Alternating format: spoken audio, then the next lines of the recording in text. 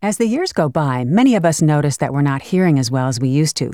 So today we're putting the focus on how to keep our hearing as healthy as possible. I'm joined today by Dr. Hannah Carlson, an audiologist at Skagit Regional Health. She's here today to talk with us about audiology and healthy hearing care. This is Be Well, the podcast from Skagit Regional Health. I'm Deborah Howell. Hannah, what a pleasure to have you on with us today. Yes, thank you. Thank you for having me. I appreciate it.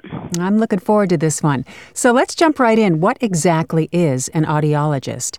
Yeah, so audiologists, we are primary healthcare professionals, and we evaluate, diagnose, treat, and manage hearing loss and balance disorders, and all those with all ages, from infants to teens, and even adults and the elderly.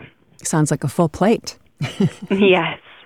Yes. You know, our hearing is something we kind of take for granted, but how often should we have our hearing tested? Yeah, that's a great question. I always say it's always good to have a baseline hearing test at the age between 40 and 50 years old. It's a good time, so then once we detect a hearing loss, we like to retest it every 2 to 3 years. But if we don't see anything at that time at that baseline hearing test, we usually say, once a year or every other year. Wow. A lot of people, including me, are not doing that. So I'm glad that you indicated that we should be doing that. What really happens when you go get your hearing tested? Yeah, so we bring you into what we call an audio booth, which is a soundproof room. And we always ask you your first case history questions, just what's bringing the person in. And then, of course, we look in the ears with our otoscope, which is our tool that we're able to look into the ear. And then from there, we do a test that checks the pressure behind the eardrum.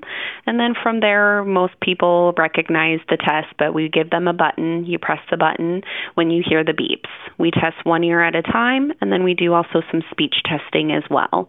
In the end, we go over the results with them, and we refer them on if they need any other medical look over based off of their hearing loss, or we recommend them if they need hearing aids. Okay, and tell us a little bit more about the speech testing. Yeah, so speech testing is really important. We hear with our ears, but we also hear with the brain is the one that actually takes the sound and processes it.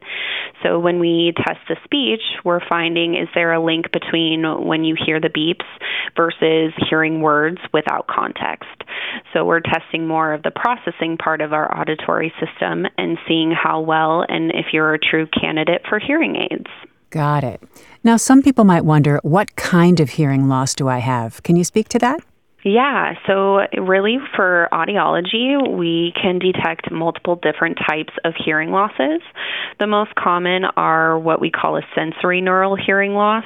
Just means that it's permanent, that there's no surgery or medication to correct it.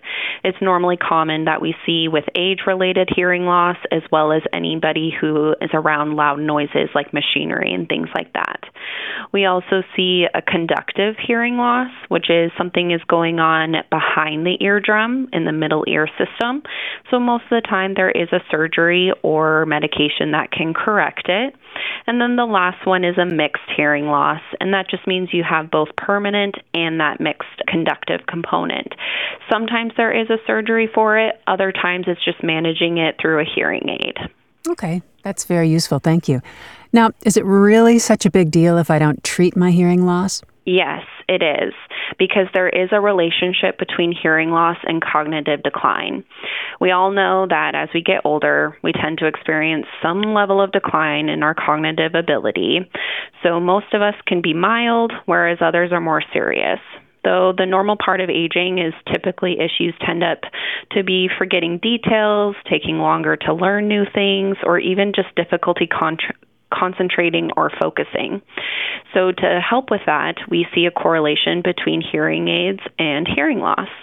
So really what we see is that older people with a hearing loss are most likely to develop Alzheimer's and dementia, because a lot of times the cognitive decline is isolating others. So they're not being in conversations, being around others. So they're being more kind of by themselves, which causes a lot other more health issues like depression, anxiety, and things like that. A lot of times, cognitive load is a big thing. So with untreated hearing loss, the brain gets overworked by constantly straining to understand speech and sound, as well as overworked, the brain doesn't work efficiently. We also see that another has to do with brain structure. Brain cells can shrink from a lack of stimulation, so including the parts of the brain that receive and process sound, we need to keep that active. And the last thing is, of course, social isolation. So a lot of times trouble hearing conversations, socializing with others, that they start staying home instead, which then becomes less of the ability for the brain to really get receiving all the sounds that you should be hearing in your typical environments. Sure. Well, hearing aids used to be these big, bulky, ugly things, and I can understand why people wouldn't want to be seen in public with them, but they've really come a long way, right? Yes, technology, the style, everything has come in the long way, and I would even say it's come in the long way in the last 5 years. Truly.